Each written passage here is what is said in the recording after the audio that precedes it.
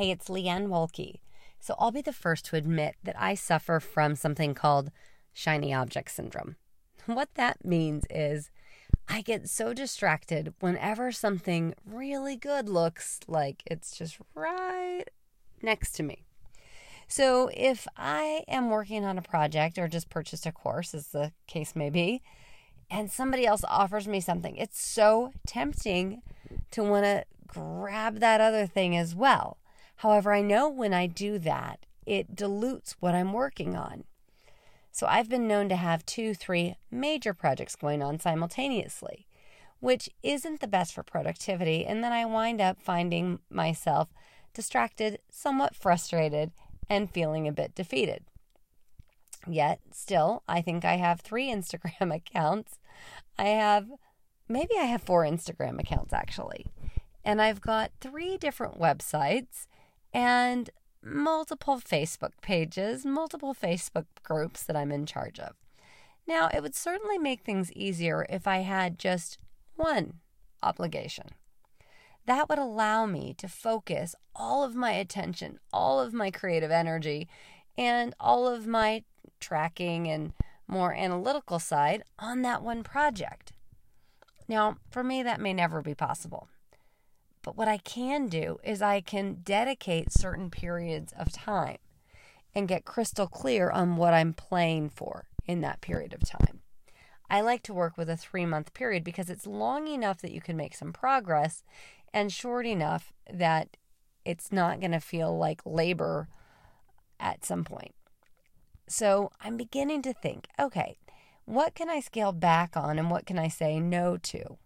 So often we're taught that we should be polite. So when we get an email request from someone asking for a meeting, usually a vendor, that I'm inclined to say, okay, let me check out what you have. But the truth is, I don't have the time to look at things that I have no intention of buying for myself or for the studio.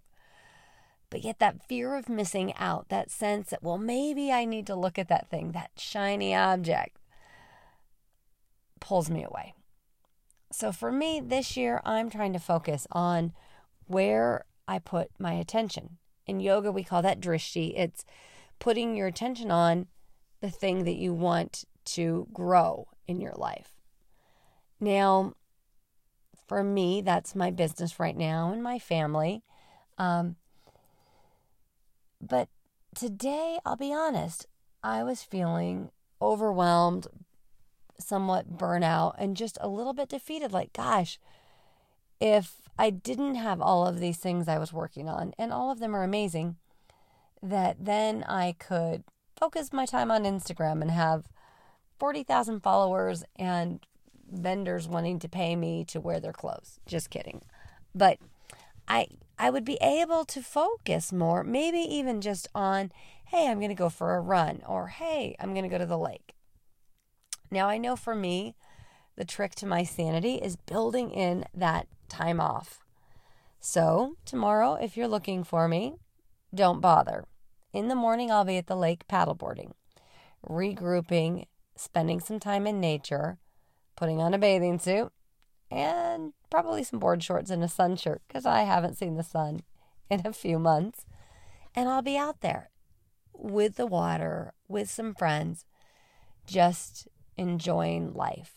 Because for me, I know the best summer I had in a long time was the one where I committed to my own well-being. I committed to being on the lake at least twice a week. So that meant even if I had a busy schedule, I look at the week and be like, oh, I've only been to the lake once. I got to go that second time. And sure enough, even if I was in the thick of a project crisis, 2 hours at the lake, and I felt like I had been on a week-long vacation. So what is it that recharges you? And do you make regular time to engage in that activity on a regular basis? All right, so schedule it, make it real, go make it happen. And I'll talk with you soon. Bye for now.